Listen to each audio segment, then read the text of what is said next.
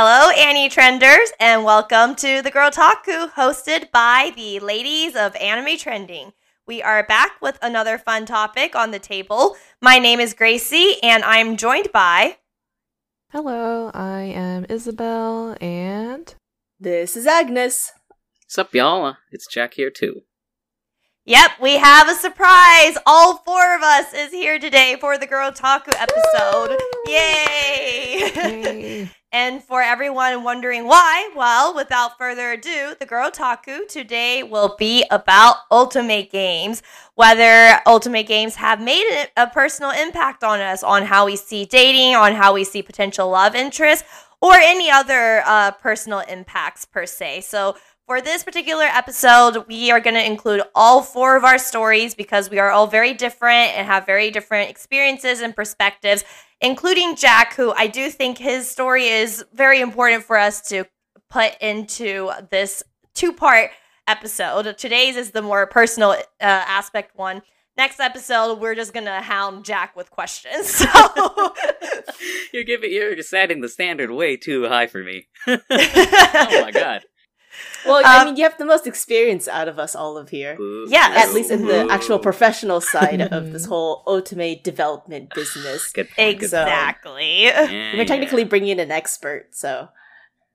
Right, exactly as that. So with that being said, we have an order today, and I'm going to go ahead and talk about my experience with Otome games and whether it's made a personal impact or not first. And there's a very specific reason for that, which is I'm pretty sure I'm the latest bloomer out of this entire group about Otome games, because it wasn't until college that I even realized they existed.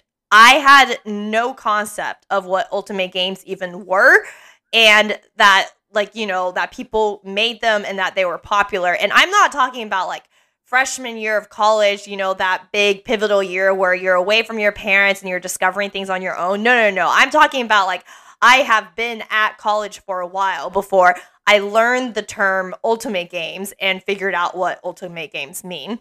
There's several reasons for that. The first one being, as everyone on this Girltaku podcast know, I am not a gamer at all. So I didn't know what RPG stood for until I was in college as well. So I have a huge blankness in my knowledge about video games. And so that's the first reason as to why I didn't even know of Otome games' existence up until college. The second reason for that is my otaku-ness. I didn't really find an anime community or a group of friends who were all otakus until I joined anime trending, actually. So you guys here are my first group of otaku friends that I've ever had. Growing up, it's always just been me who's separately the otaku, and I will have one or two friends to share it with, but I wouldn't really call them otakus either, and they definitely didn't see themselves as otakus, so I didn't really have a larger community who would, per se, have these gaming knowledge and know about these type of games. So that's my second reason. And ultimately, my third reason, which kind of goes into the topic of today, is that Otome games are not made for me, to be particularly honest. I was never into the whole insert character love story that a lot of girls understandably were into back in their teenager years of middle school and high school. I mean, this is why Twilight was so big and successful. A lot of people, when they think back to Twilight, they're like, well, Bella is so boring, she has no personality. Because if we think about it, Bella's kind of empty as a way for us to, as the reader, to self-insert into her and think about all these vampires and stuff happening to us and imagining that. And so, with that being said, I didn't care for that at all growing up. I wanted all these different cast of characters. I never really shipped myself either with any character growing up. I would ship characters together instead. So self-insert stories just really are not my thing, and a lot of Otome games are self-insert stories. And so, quite frankly, when I discovered Otome games, and I don't even remember the name of the first Otome game I played, I downloaded it because A, it was free, B, I saw anime characters-esque things on it, and then C, I discovered Otome games and I was like, oh, it's kind of like a bunch of short stories you're reading, random romance short stories. That's pretty fun. I like stories. I like romance. And so I downloaded it and I hated it because I was so bored beyond my mind. because the girl had no personality. And I was just like, I don't feel anything from like these stories because I want chemistry between these characters. But when the girl is so empty, it's just empty. It's just empty chemistry. And I don't want to be with the guy, so I'm not interested in him addressing me either. And then I made the mistake of thinking these like extra side stories where you use your, diamonds or whatever extra little thing that's in the game to buy would be like better stories. Instead, they were filled with sex, and I was just like, oh, now I'm even more bored because I'm not interested in reading about those. And so yeah, I was not happy with Ultimate Games, and I was just thoroughly bored and like was just very like, ugh. It is to put simply, it is not for me. So it should come as no surprise that my answer to whether Ultimate Games have made any personal impacts on me, such as how I see dating or my love interests and stuff, it's really no impact in that regard. But it does have a different kind of impact because I'm just such a nerd. So one thing that I did get out of Ultimate Games is I have never seen tropes like character types divided out so perfectly into boxes before I found Ultimate Games. There's the rebel, there's, the noble one, the princely one, there's the sweet awkward one, there's like the cool mysterious one, there's the quiet one that, comes off as like detached when in reality he's like awkward and he wants to be social and stuff like that. I have never seen such clean like examples of character types before, and that really interested me enough for me to create a guide of character types. And I swear to God, I made a Word document specifically listing out. Why is this so on brand of you? This really is. It's so scary that this is so on brand of you, and yet we're all sitting here very surprised that you would do something like this. Wait, you are surprised? I am. I mean, I'm kind of surprised. Because but also... nobody... It's more like nobody from any gaming community or ultimate community would do something like this, and yet... This is very on brand of you. You make oodles of spreadsheets and documents. So yes, I know. I must make sense of it. Is what's going on in your head, honestly. And I really was so fascinated with how cleanly these character types were separated out. Like I said, because even in cliche anime, the characters do have some blended elements to them that aren't just complete like cliches, at least the ones I've seen. So when I was playing Ultimate Games, I have never seen just such clean character tropes on page, and I'm like, this is fascinating. And so I built a Word document where I wrote out, here is each type of character, personality type that you will find, like a character trope that you will find in these Ultimate Games. And I literally played multiple ones just to check my work. And I would like separate them and list their names out on it. And I made this bulleted list of each of their common traits that I'll find. And I'll like write, why does this work? Why do people like this type of character? And then of course I did their MBTI type because why wouldn't I? For research.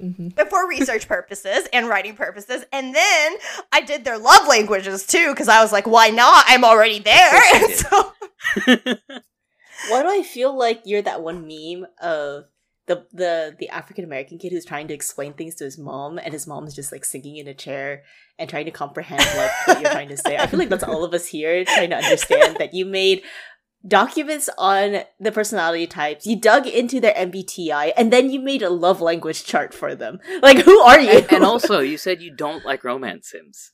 And you did all this work for a thing you don't like at all. Yeah, exactly. I mean, so that being said, I did find one Ultimate game that I did end up liking. It's also a free game. It's by Voltage, and so there's a reason why it works so well with me. One, there's a lot of historical accuracy despite everything. So this is like around samurai lords, and I learned a lot of history from the event stories. Like, I know so much about the Sengoku era because of a lot of tidbits that they were dropping in the event stories that I would just look up. Reference. Yes, I would look up and I would see like how accurate it is, and I would be really impressed on how they weaved in these real life like historical events with like a love story of all things. The second big thing that this particular Ultimate game, really passes the mark for me on is the girl's personality changes depending on the guy. So the girl is not a blank slate. She is very bubbly and proactive with one type.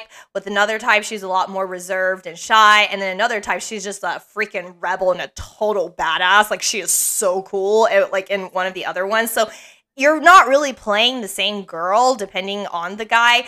And that's a lot more enjoyable for me because now I'm interested in what I'm reading because I can actually feel the chemistry between the characters. So I kind of read it more like a first person, romance story rather than a self-insert game in any sort. So that being said, yes, I had a great time documenting these tropes and specifically how they work and why they work. And I went so far on my MBTI charts that I made literal charts. You know how in the 16 personalities they'll give you a percentage like of how much E and I you are and how much N and S you are? I did that for all the types. So I made literal charts for them, and that whole thing is the personal impact on me because I do feel like the game has given me a pretty good window and understanding as to why these character types and tropes work so well and why people really like them and how it matches better with certain girls. Because then I started perusing like Ultimate Game forums and then seeing which guys they prefer and why, and I'm able to match them to the type of personality that they have. And so, yeah, it's a whole deal, and it became like a psychological research and a writing research thing for me than anything else. So that's my personal impact Ultimate Games have had on me. Probably not what you guys were expecting, but also still probably what you guys were expecting of me. What can I say? I am unpredictably predictable. That's what I always say. So, okay. So that's my thing, and I have gotten it out of the way. I hope you guys don't think I'm even more of a weirdo than you guys probably already think I am. So I'm going to pass the baton now to Isabel and hear, what you got to say. I'm hopefully a lot more normal than what I was doing in regards to compiling Word documents and analyzing like character tropes and stuff like that. Okay, I do have a question though before we move on. I'm just curious because you did all this research on the character types. Yeah. Did you go for, all the routes for this, research purpose, or did you lean towards, doing your own MBTI and then matching it with one of the characters in the games? Did you do that? Like, I'll start with this type of character first. Like, did you have a tendency to, start that story first, or some, usually you have different routes for guys. Would you go towards that type of person first, or no? Or you would just all of them? I see what you're saying. So I did do all of them, but that being said, my first set, I did all of them and I did the research, but then I quickly figured out which one's my type, which to no one's surprise is the cool detached guy who is actually socially awkward. So, I love awkward people. I like tsunderes. You know how I am. So, so that being said, what I would do is try to see if I can guess which, like, without reading their previews, like literally just look at a graphic and guess which one is the character type that I am more sort of biased for and see how accurate I am. And at first, I was kind of like a hit or miss, but after that, I became extremely accurate the more I was like recording things down and stuff like that. So does that answer your question? Oh, yes. Yeah, that's perfect. Actually, that's also... if I could jump in, I actually do have a tiny bit of insight into why Gracie noticed that sort of clean lines between character personalities. Yeah. Mm-hmm. Because that's, as you can probably realize now, that's a very deliberately done thing in this kind of like area of entertainment. Like those cleanly divided character types and tropes. Like when you write these things, you are told to write to tropes, not to characters. Like that is the first thing they tell you when in terms of narrative, whether it's narrative design for a game, for a book, like especially like Harlequin romance really does overlap really well with Otome. So you write to tropes, you aren't writing characters. Like that's the first thing that they kind of tell you about these types of stories. And to give kind of the logical reasoning, in this part of romance media, it's because of the audience preference. Like, this is supposed to be like the easy read or the guilty pleasure read. Like, it's not one that I want to think too hard about. I just want to like pick it up at the airport and read it on the plane and enjoy it while I have like a 5-hour flight. Like, it is not supposed to be like sort of the mind-boggling one. It's the one that's just enjoyable. I know what I'm getting into, and I know what'll happen as I go through. So that's how you get repeat customers and easy reading. So like if I know this company, if I know, for example, Voltage, like you mentioned, or if I know a particular Harlequin romance author, then I know what I'm getting into when I see their name on a book or when I see the company name on a mobile app.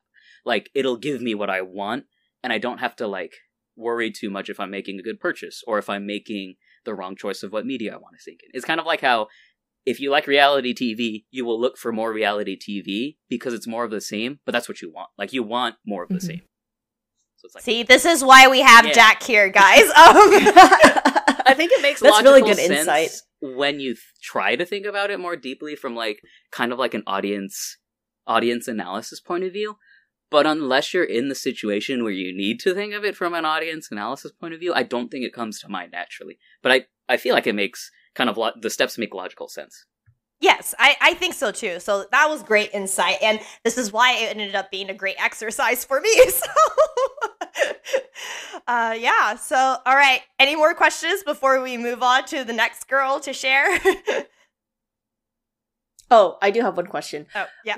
Pray tell, what is the title of the Otome game that made you create all of this? Pray tell. Oh, the first pray one? tell. I genuinely don't remember. I'm really sorry. I genuinely don't. I just know the icon was like a red-haired ninja who was totally not my type. and then my favorite one was a guy with like mismatched eyes, and he just looked angsty, which is, to no one's surprise, really. But I genuinely do not remember exactly what was my first one that ended up sending me into this psychological research route. Is so it sorry. Samurai Love Ballad Party? No. Actually, Samurai Love Ballad Party is the one that I do like, where the girl changes personalities depending on the guy. Oh, okay, that's the one. Yeah. Okay. Yeah, I don't remember the first I one, see. the one that I was just like, ew, people play this? This is so boring. Very condescending of me. I know. I was So I was not mean. great, guys. Not, I mean, let's we see. were all I kind think of like that's weirdly edgy in high school, so. I think it's the Shall We Date series, Ninja Love. That's the one that. That's Oh, one the Shall We Date Yeah, the Shall series. We Oh, I Date. think- classic. You know what?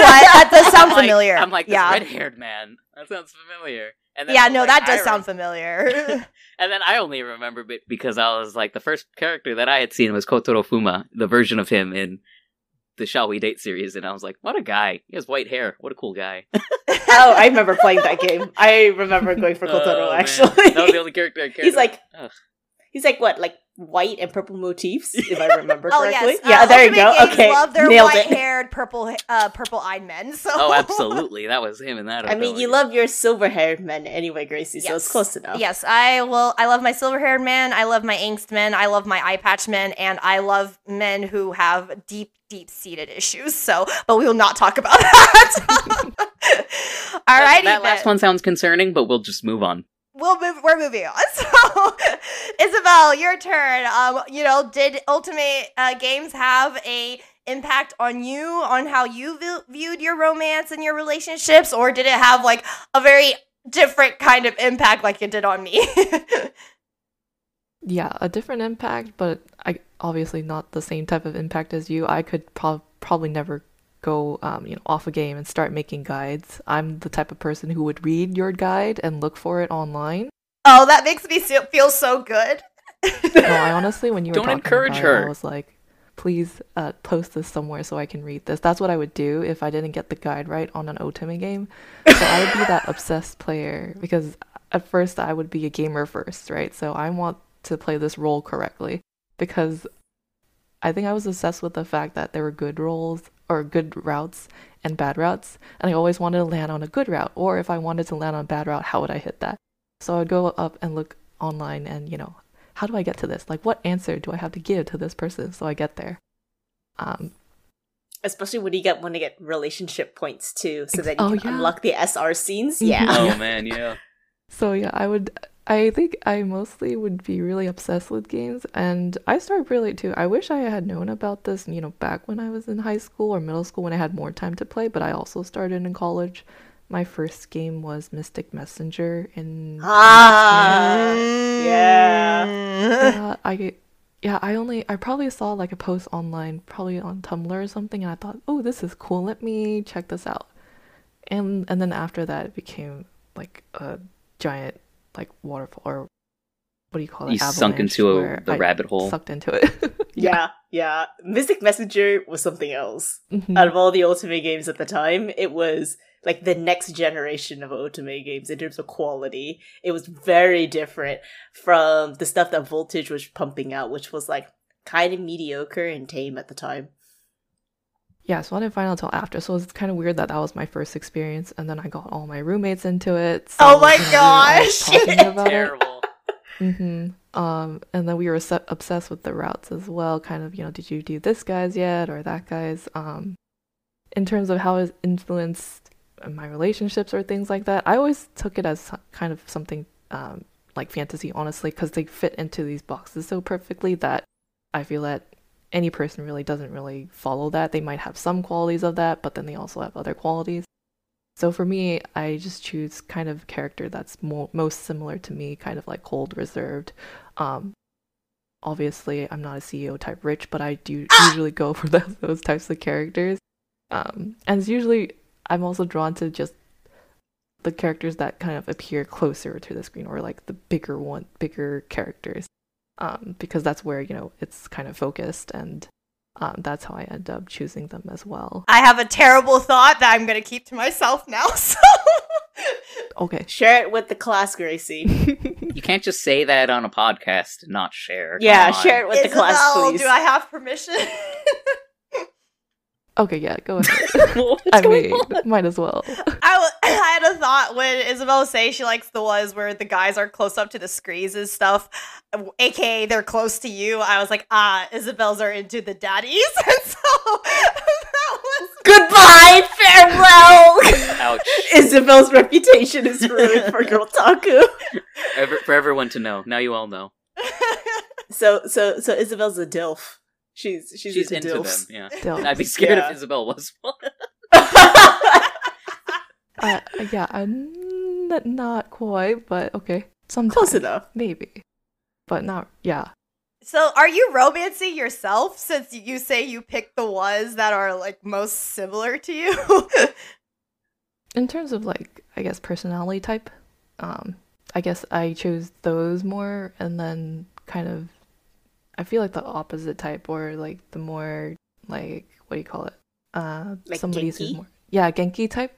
I wouldn't go for. That would be like the last person I choose on a route. I would go and Oh, okay. the one I want, the one I'm closest to the most, or would like actually maybe really see a relationship with the most, and then go down from that and then choose other people. Mm-hmm. But that's how I typically would go through the games. And then, so that was kind of like my first experience, and then also playing like Ikemen Sengoku. I know that one, I would do yeah. the same thing for that one. Part of I've my heard of that one, research. yeah. Part of my research.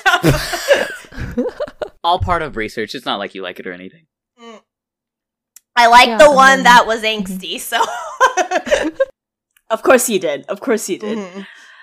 But yeah, otherwise, and then more recently, we also did podcasts on that other one, the one that Mr. Love won as well. Oh, I think yeah. that's the Oh, most recent Yeah, one yeah. that I was obsessed with, but I also took it to a different level where I just let it play the whole day because I wanted cards instead, the SSR cards. Instead of playing the routes, I slowly nowadays I've been moving away from the novel part, or I find it more boring now Okay. to me. Mm. And because I have less time overall to read them. Mm-hmm. And not only that, it's like I feel like I'm just I think it was easier before when I was kind of just reading the story, or they kind of limit you on a certain number of days that you can interact with the characters. But now I feel like you can do a lot of things. You can, build your own house, start like putting items in there, buying items. So it's like a whole world that you could immerse yourself in. And I'm just like, I have other things to do. I don't have time for this, but I can see myself, like, if I really wanted to really immerse myself in that. So that's why I've kind of stopped for now, because if I do, it's not going to be good. Can you remind me again, was Mr. Love one where they did better than the game, or was the game still more interesting?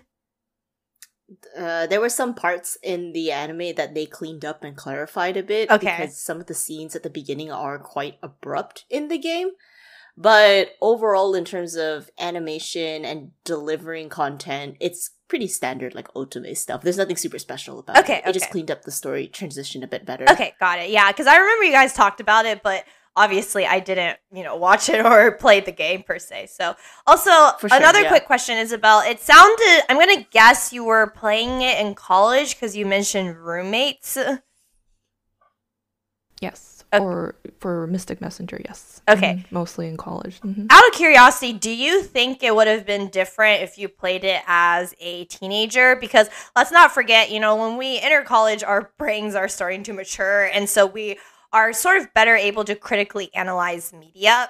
Something that, Sean and I would often talk about is as like adults, you kind of realize when you enjoy trash for trash and you're not enjoying it and thinking it's literally the best thing in the world. But as teenagers, they have a harder time distinguishing that. So would you think like it could have impacted how you viewed Love Lives if you played it as a teenagers? Oh yeah, I definitely think so.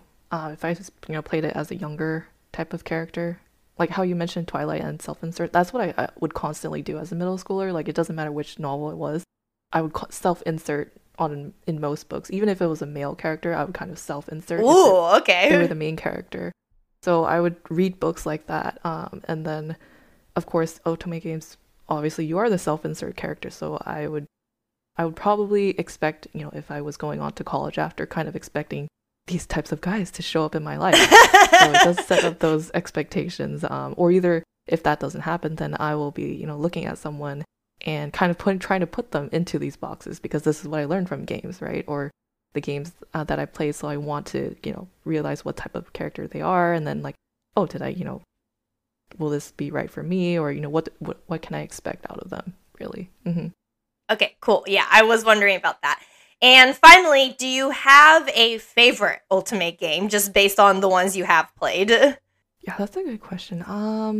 I do like, I guess I like Mystic Messenger because that was the first one I experienced, and I feel like I had a good, I guess, review of it, how the game played out and how the characters were and how it set up kind of my expectation for other games that I played down the road. I did try this one game, I think it's another Korean one, it's called Pika, and it's a little different concept. It's kind of similar to Mystic Messenger where they kind of message each other all the time, but you're in a group this time. So instead of you going after people, you're part of this group of people, kind of like three boys and 3 girls. And then you're supposed to interact with all of them. And then you kind of give hearts to each other. Can you get together with one of the girls? No, sadly. Hell yeah. That's what I was hoping for. But like, no, because Mystic Messenger had that. And that was like, that's the thing. Nice Mystic Messenger diversity. Unfortunately, right? The fact that Mystic Messenger is like one of the few really good Otome games back then, that was the only one that offered diversity, quote unquote, because, it has the token female character that you could ship yourself with. That's it. Well, that sucks. I wish Pika could have that because I was like, oh, okay, I'm in a group of people now, and this seems like a more recent game. I should be able to choose a girl, right? But no, like the hearts are limited to only giving them to guys, which I found interesting because I thought the game could be for anybody.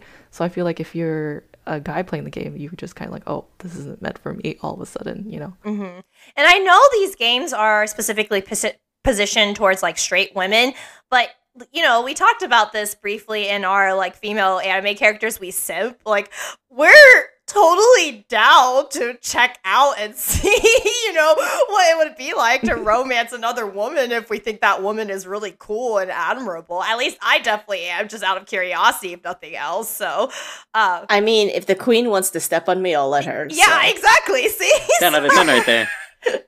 So I feel like they underestimate like how much women is like, because once again I know this is specifically positioned towards straight women, how much straight women are willing to play around and and read these stories. Heck, so one thing I will also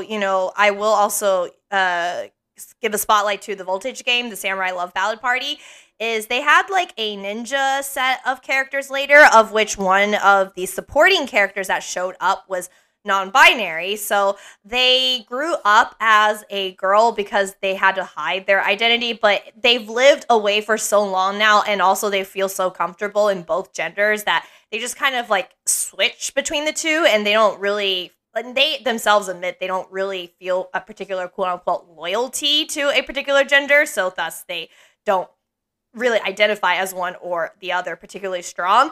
And the girls made a huge ruckus on social media being like, let us romance them because they look beautiful. Like, give them as an option for us.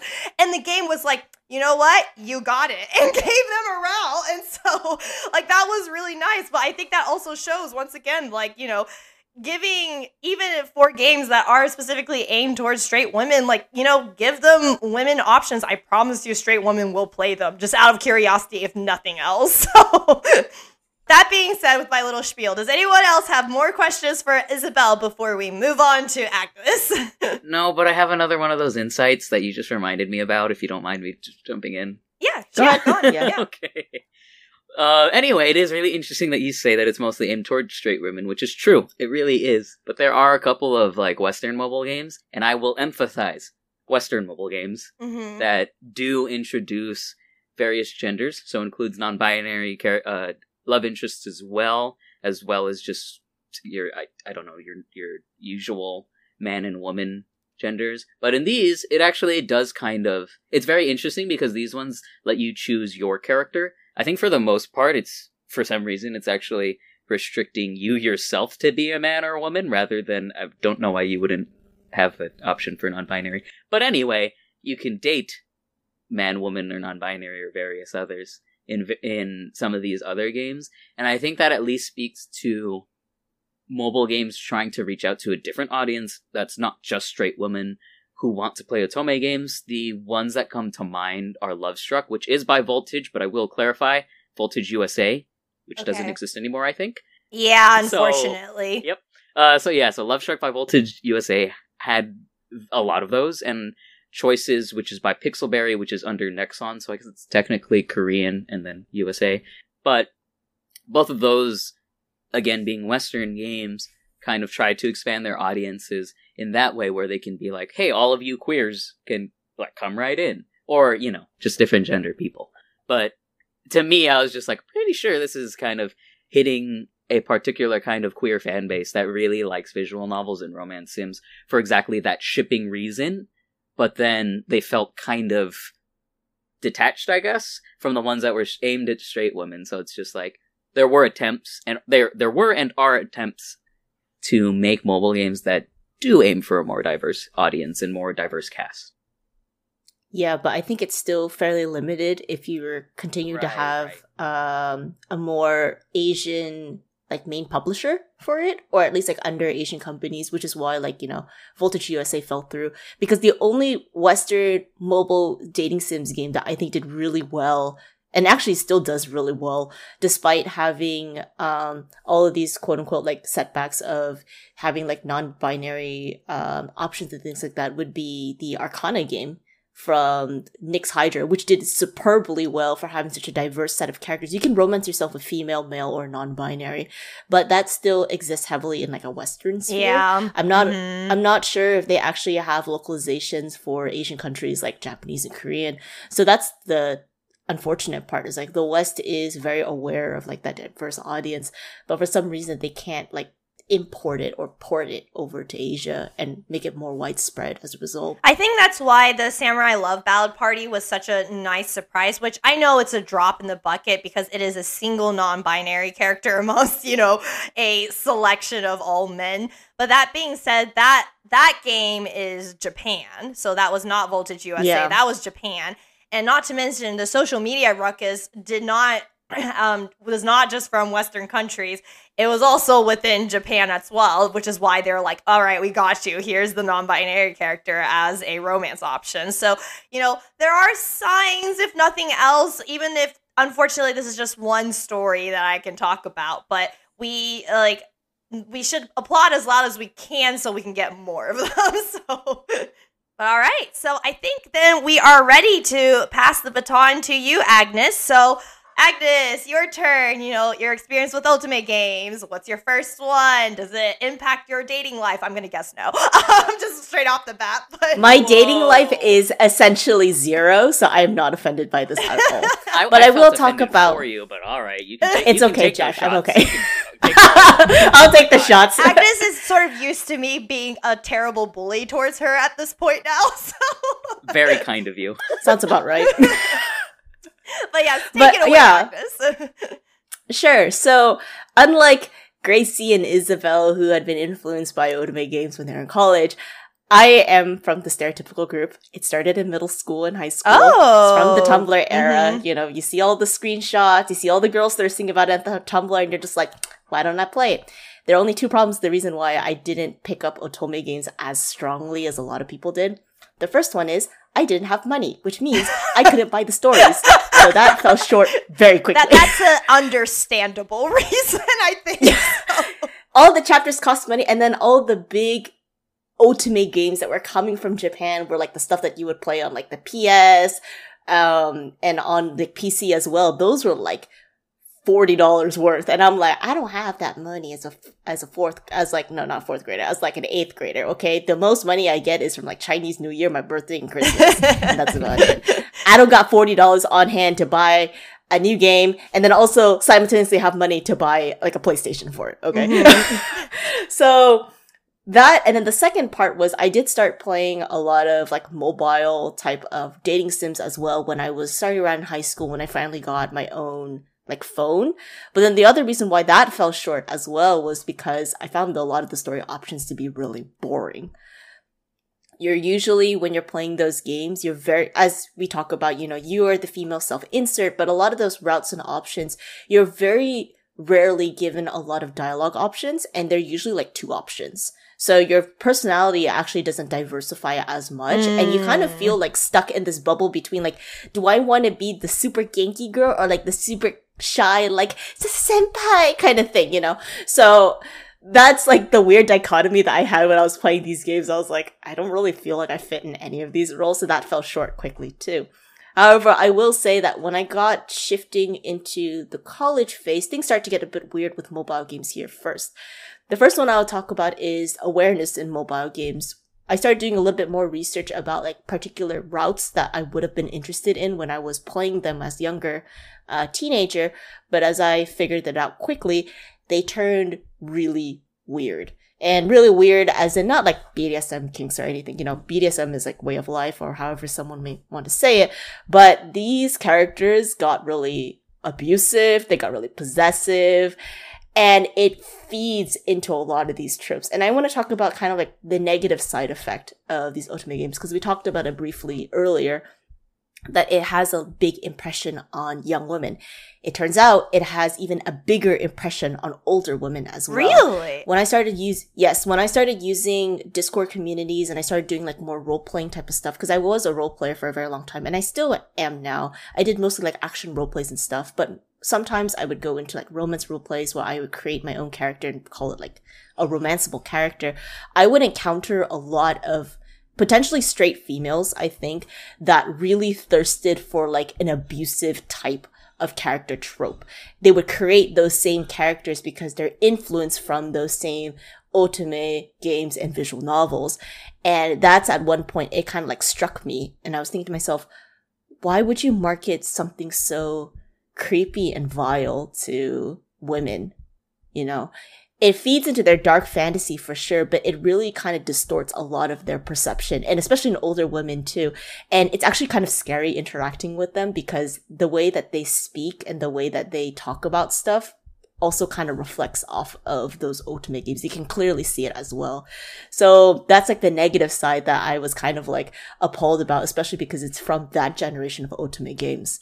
But I will say the silver lining of that was, as I was starting to realize that there was suddenly a shift of Otome games becoming a lot more diversified, like Mystic Messenger, where it did still have a lot of those really weird elements of like abusive possessiveness. There's actually several characters that do that in the series, and it gets really dark. But there's now also, in a lot of these Otome game stories and visual novels, there's a lot more other things to do, and that there are a lot more characterized customization options and dialogue that you can do and make yourself even more invested in that. Mystic Messenger was one of those. It almost ruined my life because it almost ruined my sleeping schedule. But it was actually genuinely fun because of how different the mechanic was playing the game, rather than like passively picking like 1 or 2 dialogue options that pop up every like 15 minutes while you're playing through the game. Because it's very rare that you get those dialogue options in an Otome game. But Mystic Messenger had a plethora of options that you could do. And then moving on to later Otome games like Queen's Love, Mr. Queen's Love is one of them. And then recently I've been playing Tears of Themis, which is actually I heard good things about it, yeah. It's very fun. It's very fun. I mean, it's done by the same guys that do, the same company that does Genshin Impact. And Honkai. Okay. So that should kind of be like a big flag and saying like, okay, this is a company that kind of values something that serves for both the gaming community and also the community that is not really gamer heavy, but are really interested in plot and romance. And Tears of Themis actually delivers quite well in the sense that it's a story about you are a aspiring lawyer. You haven't passed the bar yet, but you're actually interning at an office, and you actually go out there and solve cases. And the really cool thing is that while you're romancing with a lot of these other characters, one of them could be like the CEO of the law firm, or like some characters that are like working in the background as like detectives and stuff, you also get to debate in court. You get to collect evidence that you find around the scene as like little playable games, and then present that evidence in court and actually connect the dots between the two of them. Like there'll be, a game screen where you'll have like 5 different pieces of evidence, and there'll be a prompt that says X, Y, and Z committed this kind of crime. How can you present your evidence in what particular order to present your case? And then you would actually have to restructure it. And then the MC herself would have a long list of dialogues that she would have to say to present herself at court. You can also present yourself when in debate with normal people, when you're basically trying to like negotiate with them, or you're trying to like verbally spar with them to tell them to stand down so that you can actually investigate the place. And it does it in a kind of like a cute little mini match that you do, where if you hit them like with a critical hit of like a triad of words that are like really sharp and cutting and logical, it will like deplete their health bar, which is really cute from both a gaming perspective and also from a narrative perspective as well. So I thought to myself like, wow, this is nice. Like, you know, you don't have the weird abusive kind of like weirdo content. You're not limited to a number of dialogues, but there's actually fun content that you can do.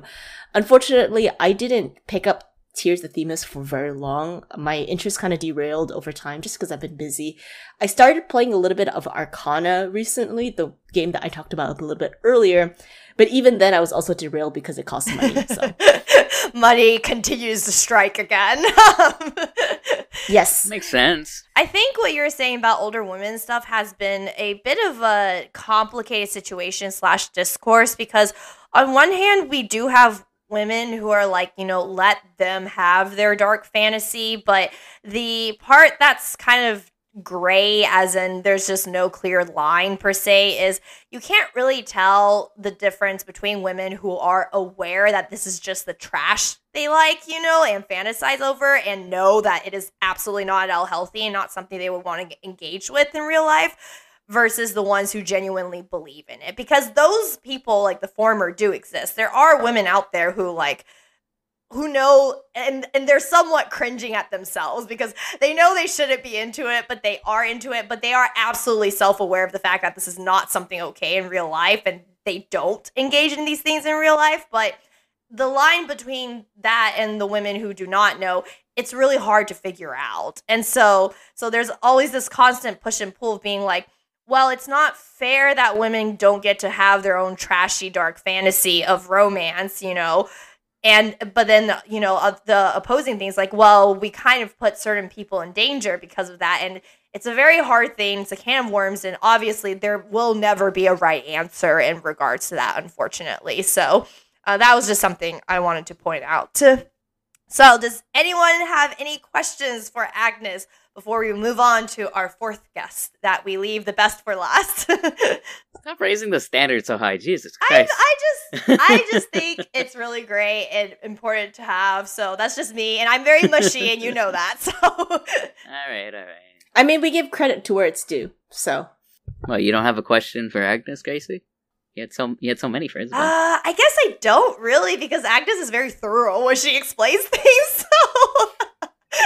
Agnes over I here leave like, no yeah. holes Exactly. uncovered. She covers it all in. So I don't have any questions. I am saving my hide right here by not exposing myself, so I explain it all in one go, and that's it. Very ISTP of you, also.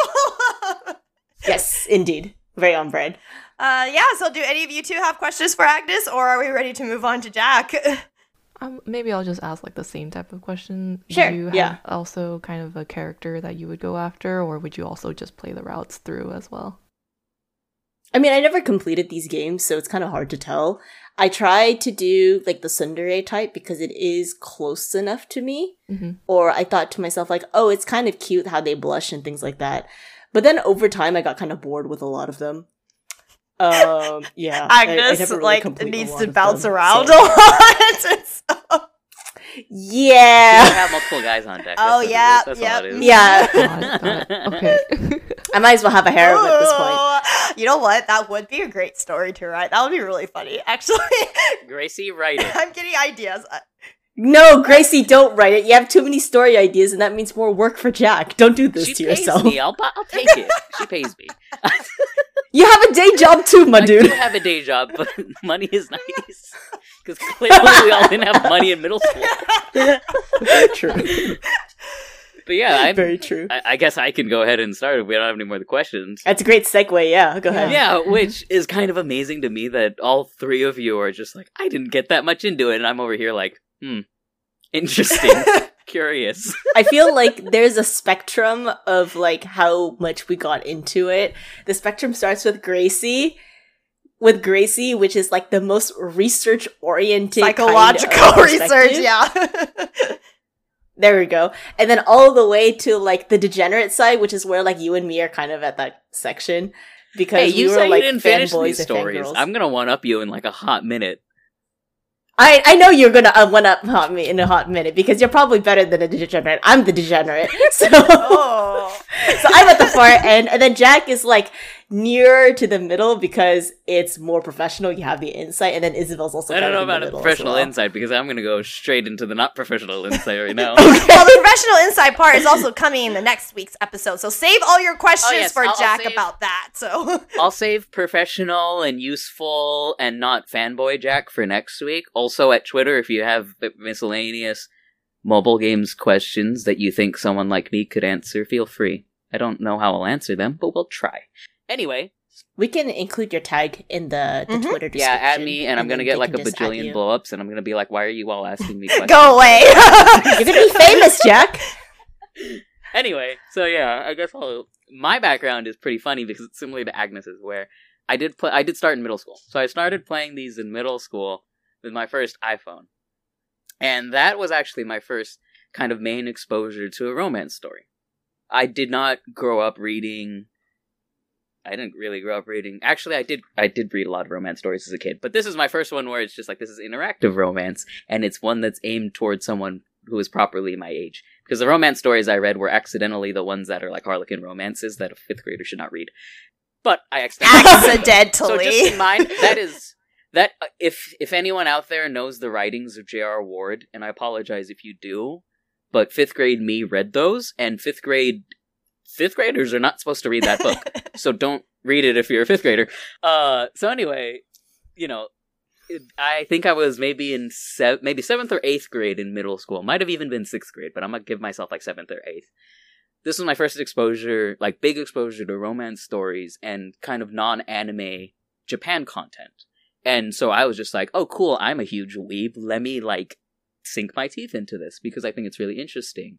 And between the three of you, you guys seem to not self-insert that much. Or maybe Isabel did a little bit. But I self-inserted really hard with these sorts of things because I just enjoy that type of story. I really like the immersiveness, even as trashy as they are looking back. I really enjoy the immersiveness of visual novels and kind of these almost first-person romances, I guess we could call them. So, I also didn't have money.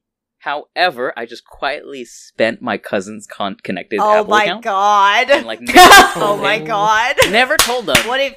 So we were connected on the account, and my auntie, who is a doctor and has the money and probably did not pay attention to the transactions going on her card. What if they hear this, Jack? Anything. Did you just expose yourself? They can, if they want the money back. I probably spent like a total of $100. Like I can give them $100 back. Like I don't mind. Like if you guys want the money back, like tell me now, and I'll like write a check like right now. But yeah, like so I didn't have any weird. I should have, because I should have felt bad, but I didn't feel bad. I should have had.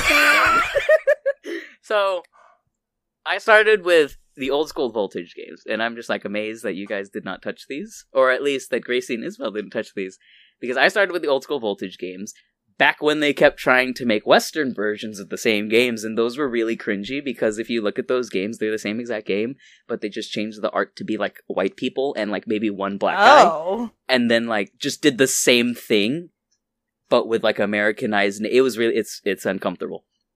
But anyway, the first game that I started with was Seduced in the Sleepless City, which you guys probably don't know, but that one's hilarious to me because you play as an editor for her magazine.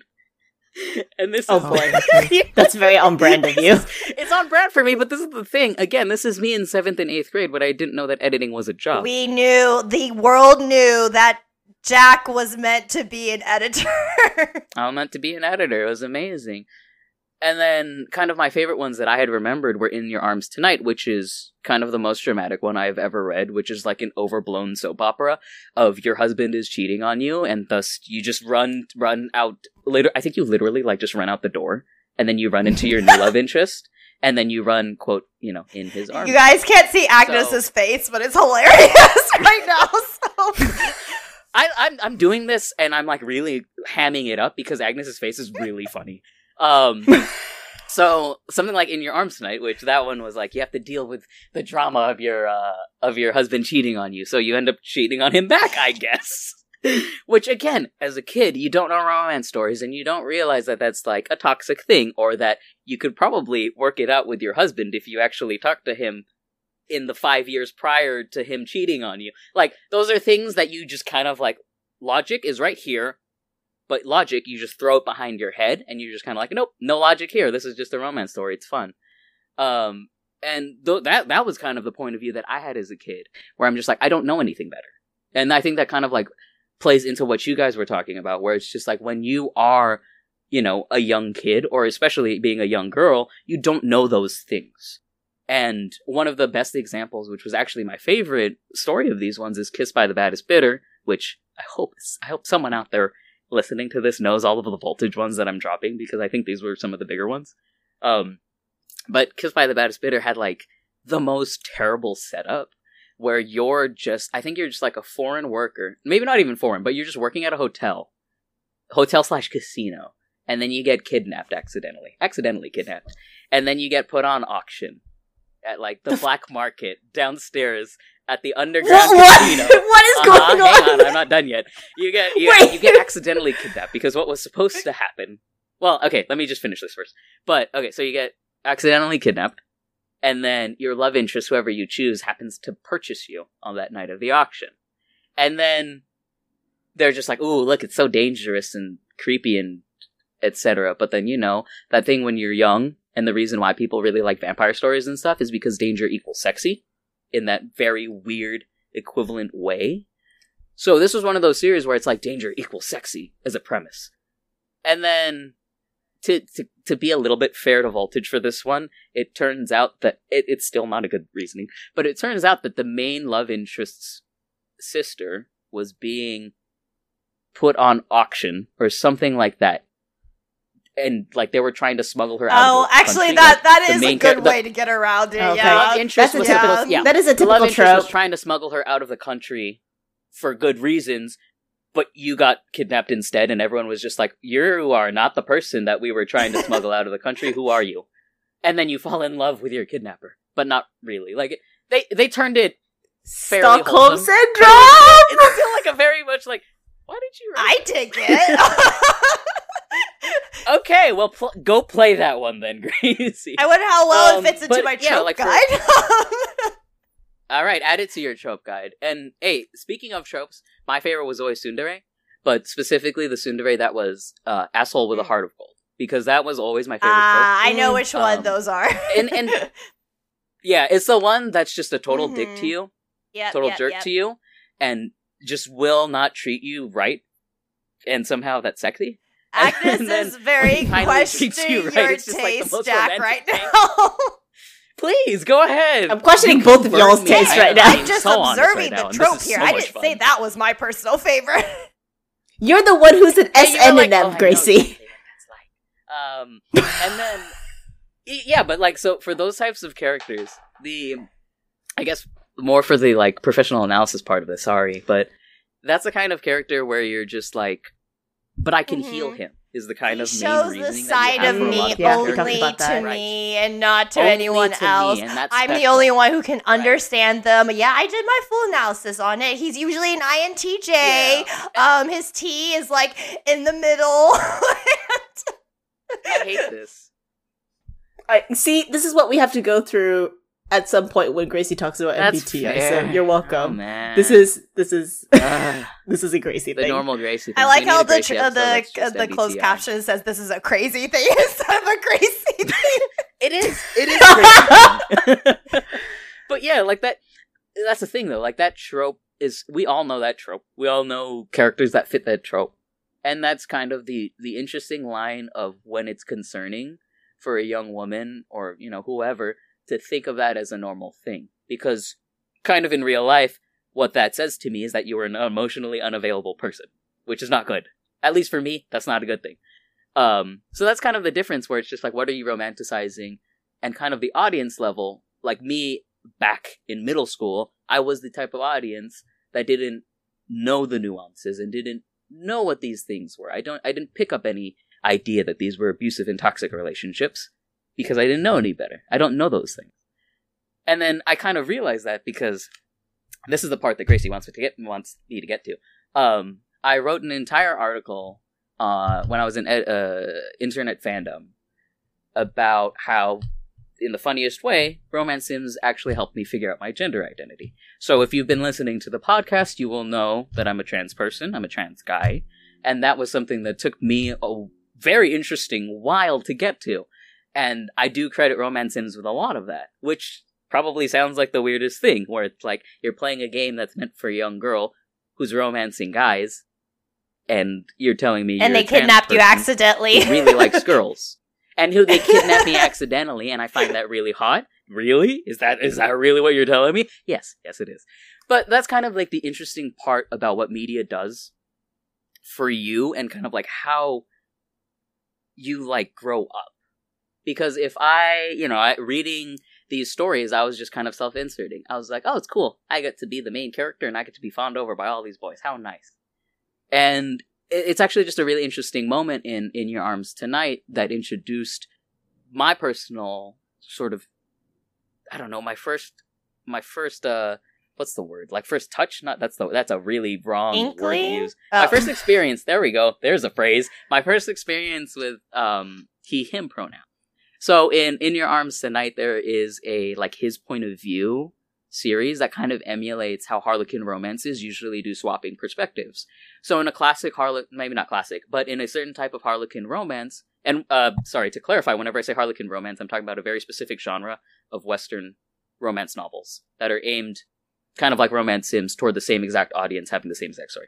So in a classic Western Harlequin romance novel, you will sometimes get books that alternate chapters. So then you have like the first chapter is the main character. That's your character. You sit inside her head, blah, blah, blah. You just exist as her. And then, the alternating chapter will often be the love interest chapter. So like anything he's doing without you, or anything he's doing to give you a better insight of how he is, even though the main character won't. So you get to know that he's a very soft and gentle person, even though the main character doesn't. So that's kind of what that does. And that's what his point of view did in Your Arms Tonight. So in that particular situation, you get dumped into the love interest's head, like, unceremoniously, and you kind of play the exact same story from his side. And, other characters treat you, the player, like you are him. And in that kind of roundabout and confusing way, they do say, like, you're this guy. They use he, him pronoun. And that's kind of like that weird thing in my head, middle school egg me, where I'm just like, interesting, kind of curious. And that's just something that stuck in the back of my mind and kind of made me think more about like gender roles and tropes and how that influences a view of yourself. Because the reason why I like tsundere so much, kind of like how you guys said, you gravitate toward the trope that you're the most kind of like most alike or very much kind of similar to. The reason I like tsundere so much is because it's the type of person who puts a facade in front of themselves. And in my case, it's fairly like friendly and sociable. And then on the inside, you're a very emotionally kind of not warped, but a very emotionally sensitive person who doesn't feel like they can show off that emotional sensitivity.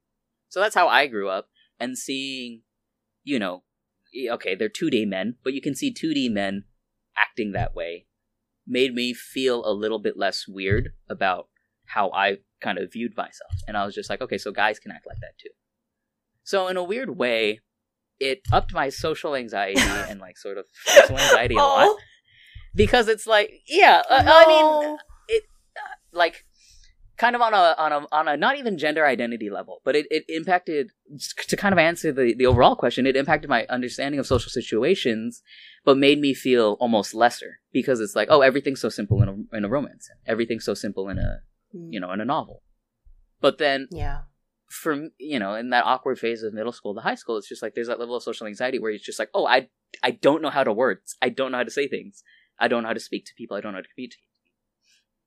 So that kind of level, and then like all of that other gender identity stuff where it's just like, who are you? Because all teenagers have to figure that part out. It's a big question and everyone's still figuring it out. On top of that, just kind of like changed my perspective on what media does for you in general. Where if I had gone into looking at, voltage games or like romance sims, and I had already been seeing more media, like different romance novels or like more movies or something, and had a better understanding of like what I can be exposed to, I probably wouldn't have had such a, big impact. Like this, romance sims would not have had much of a big impact, but since it was like kind of the starting point for me understanding myself and kind of like the world around me, it really impacted me a lot, especially with how much I played it. Like, I played a lot of those games, like too many of those games. And the same thing as Gracie, where it's just like, when I picked up the game and I looked at the characters designed, I was like, oh, I know which guy I like. And then I'm going to go toward that one exactly. And that's how much that I had engaged with these things. And that's how much like I had looked out to find them. Kind of like the same thing I've just been saying about romance. And it's like, we want to see these things because they kind of reinforce what we know or think we know about what the world is, about what romance is. And yeah, no, that was just kind of like the craziest thing for me, where I didn't pick up these things as possibly toxic or possibly abusive or possibly not realistic because they felt real to me and the way that it was written in my time period that I had been watching these. And I found that really interesting because it definitely impacted me a lot. So in the ones where it switches POVs to the guys, you mentioned you've seen that before in Harlequin romances.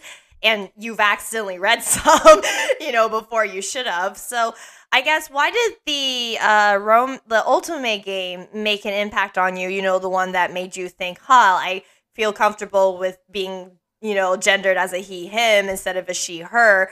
Why did that make an impact on you over the other novels in which they do have that POV switch? Yeah. I mean, I think the ones that I read didn't have the I don't remember. Most of them don't. I don't know. Those ones don't. in particular, I will say that the ones I mentioned, that's erotica, so it is slightly different. Where okay, it's slightly different because the focus isn't on it is on the self-insert sex, but not the self-insert romance necessarily. Yeah, I get what you're saying. Yeah. So I think that's one reason, but also that's kind of just, I think that's just the beauty of games and the beauty of game design, where even something as, straightforward as a visual novel or a romance sim being in the driver's seat in terms of like I'm clicking my mouse to move the story forward feels more like you're the one in control rather than I'm reading what the main character is doing and flipping through a book.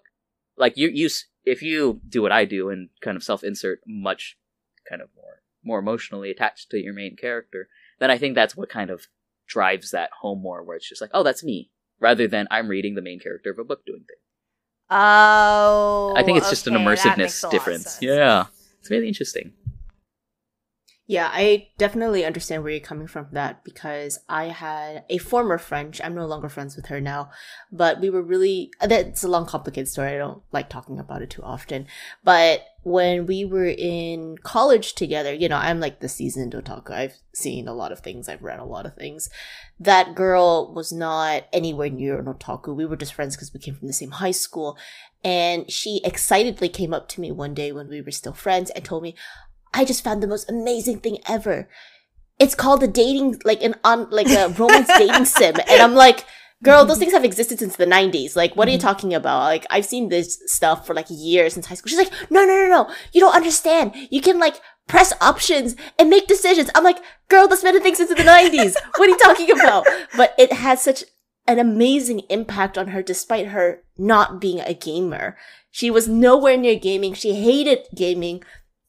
She was very religious too, so she saw it as act of the devil or some shit. Oh. But she was so enamored with the fact that it was such an immersive story with visuals, music, and her taking control of her life. And at the time she was not in a good place. So having this kind of game where she could take control of her love life instead of having unpredictable circumstances change the way that she views people in certain circumstances, she felt like she was really invested in the game. And for a while, she was pretty invested. She was working part-time too, so I think she may have spent a little bit of money on it as well. So that shows how really powerful a lot of these Otome games are on a very impressionable audience, I think, for both as a young teen and also for older women as well, going into adulthood and then also being an adult, in their 30s and 40s. Rather than a Harlequin romance, regardless if it's erotic or just general romance, where it's fairly stagnant and there's no real taking control or interacting with it other than just casually flip through pages. I think you actually answered a question about myself, Agnes, accidentally. So wow, we're going all the way today. I mentioned how, I'm not a gamer at all and games just don't click with me and stuff like that. And, a lot of people have wondered why. You gotta find the right games for you. It's not that. It's the fact that I don't like to be the one who's in charge of making these decisions. So that's why games as a whole just don't fit with me, because I would rather characters make the decision and me just watch it. I don't want to make the decision. Because you already take so much control of your own life that when you're engaging in a piece of media, you'd rather just relax to it and not have to do anything with it. Yes, that's exactly it, which is why Grace games is such an as independent woman. Just powerful. Right? Gracie is the powerful woman that we all aspire to. When I grow up, I want to be like Gracie. No, I love that. So did you guys not hear me making a whole research paper out of the Ultimate Game see, stuff? That's logical. Mine was just I'm having trouble with myself. That's what society... that's what society feels like. What an intelligent young teenager that isn't a degenerate that goes goo goo gaga over a hot male that has silver hair, right?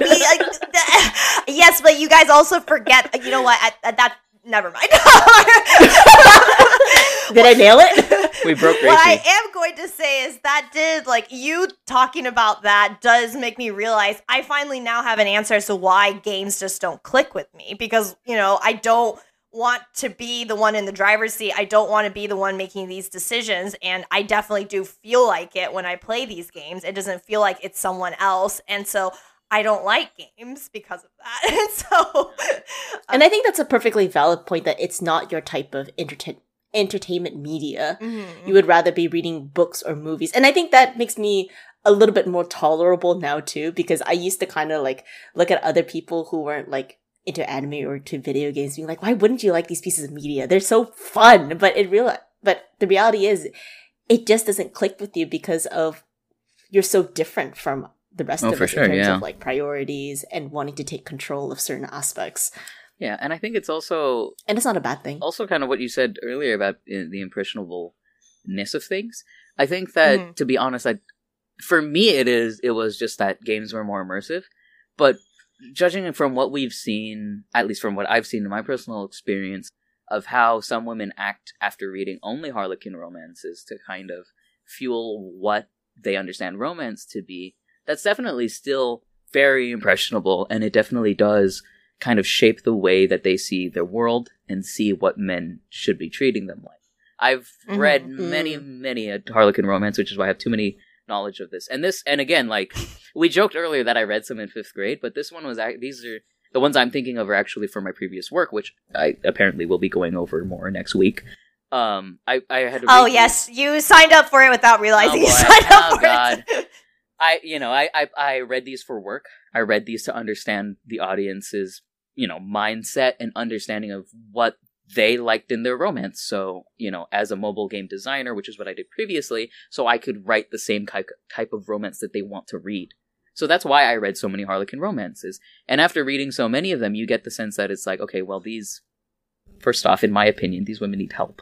But in a lot of cases, it's just kind of like that's the type of media that they want and grew up with. And I think that an important part of any type of talk with media is kind of what I alluded to earlier, where it's like we need to have diversity, not even just like in terms of people or like the cast members being different races or genders and so on, but like literally you as a person need to be in, consuming different types of media to get a better sense of like what other things look like. And it doesn't even need to be like fiction media, like just look out into the real world sometimes too and just be like, hey, is this, fantasy series or like dark fantasy romance story going too far for what I think reality should look like, kind of thing. And I think that a lot of people kind of get wrapped up in their, which is fair. Like if you like your favorite media, you want to stick to it. Like if you really like isekai, you are a very happy person who only watches isekai. Like, that's fine. I see that face, Agnes. I see that face. My face is also Agnes's face, where she's just like kind of face palming a little bit, and I'm just like, yeah, it's isekai. Anyway, it serves point, for a particular trend. Right, it hits my point though, where we can all rag on isekai. I'm so sorry if you guys like isekai. At the Twitter people, please don't flame me. That everyone, like the four of us here are just can and will rag on people who love isekai because we're like, but that's trash. Like you should be watching other things that aren't trash. And that's kind of the same idea that a lot of people have about romance sims or Harlequin romances. Like, that's trash. You should watch something else. And that's kind of my point, where it's just like some people won't, some people don't, and some people don't want to kind of expand their repertoire of what they read or what they consume or what they watch. And I think that especially for either younger audiences or very impressionable audiences, we should definitely encourage expanding that out more if you can, and if you can and enjoy it. Because it's like, I very much feel like I'm like standing on a soapbox right now. Like this comes off and sounds to me as very like media elitist, but I don't mean to be. I'm just like, it kind of hurts me when people kind of look at media without a critical eye and don't question why something is a certain way or why something should be this or that way. It's more so that critical analysis that I'm just like, come on, like, let's kind of dive deeper into it and think about it. Sometimes, depending on what you want, dive deeper in, like, past the surface and try to just understand the reasonings that some things are the way that they are in media and why they should or should not be the same way in, real life. Yeah, this actually falls perfectly into, once again, Shauna said that she thinks like high schools should start teaching media analysis, especially because of how quickly media has changed and consumed people's lives as a whole. Definitely. But I've also seen there's a YouTube channel that I really like to follow where a therapist watches, so a professionally certified therapist watches movies and breaks down things psychologically and compares it to real life. And That's he's pretty also cool. said that he feels like a media analysis like class is perfect to teach a blend of literary analysis and psychology, and he feels like it's really it would be very not only fun for people to learn, but also a way to protect people as they grow older. Because what better way is there to learn psychology through modern media, aka things that you would be naturally interested in. And so right, yeah. Yeah, so that's what, like, you're saying that reminded me of that as well. So yeah. I think that's exactly up that alley that I'm kind of really wanting from people. I think it's definitely that, where it's just like, if we kind of focused on figuring out how, for our own sakes, to kind of separate media from reality and kind of like understand the differences, it would definitely, I think first of all, as a big literary nerd, it would help your enjoyment in enjoying the series if you kind of did, like, I think it's more fun to analyze things, but I'm a big nerd about that. I think you guys would agree with me, though. Yeah, I mean, we're all nerds. That's the point of Girltaku. You're right. Yeah, we're all literary anime nerds. Yeah. But yeah, it's definitely. And then the other thing is that it makes it fun for people who aren't like literary nerds. Like, you have the jocks and like the math and the science geeks who literally don't give a shit about critical analysis, and then they go to college, and college is like, hello, we're gonna do critical analysis now, and they're like, you know. So it's a good way for college prep if you think about it. Yeah. Okay, but some of these people don't want to look at it like that. But you're I know. logically correct. I know. Let Agnes my STEM major is logically horrible. appeal to them. She's good at it. See, this is what I happens know, when you have because the my two. STEM major is so scary. I'm the emotional one, and Agnes has all the logic, and I'm just like, no, emotions. I mean, I acknowledge that they exist. It's just that it doesn't surface very often. It's locked in the closet in her This brain. is why me and Agnes. I know. God. Also, It sometimes Isabel, works and sometimes it doesn't work. You have been very quiet. Do you have any questions or comments you want to share? No, yeah, I'm just enjoying this time with you all. Just like talking over this. Does this match up to our MBTIs, Gracie? I'm so sorry. You just were even just like, I can't even talk over it, and I just talked over you. Whoops. It happens. So what were you saying, Isabel?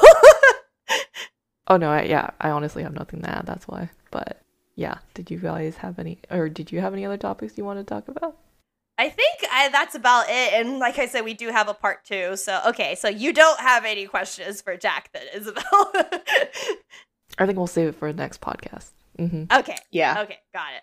Alrighty then. Well, we are definitely over time today, but obviously this was a very fun topic that we wanted to talk about. We had 4 people. Yeah, we had 4 people, and we did a good job of, keeping track of time. But that being said, we do have to end it. So I hope everyone enjoyed listening to us talk about our personal experience with Ultimate Games and how it's impacted our lives personally in whichever format there is. In Agnes's case, it was her wallet, but or her lack of a wallet in middle school. But that being said, we hope you guys enjoyed this. And, please, if you enjoyed this episode, please be on for next week, because we're going to do Q&A and have Jack talk about the inner workings of working for an Ultimate Game. So I will later post up a tweet to ask people to, contribute any questions they would like to have for Jack, just so we also can get any some general questions to me too would be fine. Considering anything queer related, let me know. That's a topic I could talk about too. Yes, he is. Our non-girl, on the Girltaku. I'm the token non-girl for Girltaku. So exactly. Any questions about Otome games or queerness, or I don't know, manga editing? Care about that? Sure, ask me anything. And novel editing, because he's my novel editor. So. And novel editing, and editing in general, and game. Whatever, ask me anything. Tons of things. Mm-hmm. Yeah, so I hope everyone will be here with us next time, and hope you guys enjoyed this episode. Bye, everyone. Bye. Bye-bye.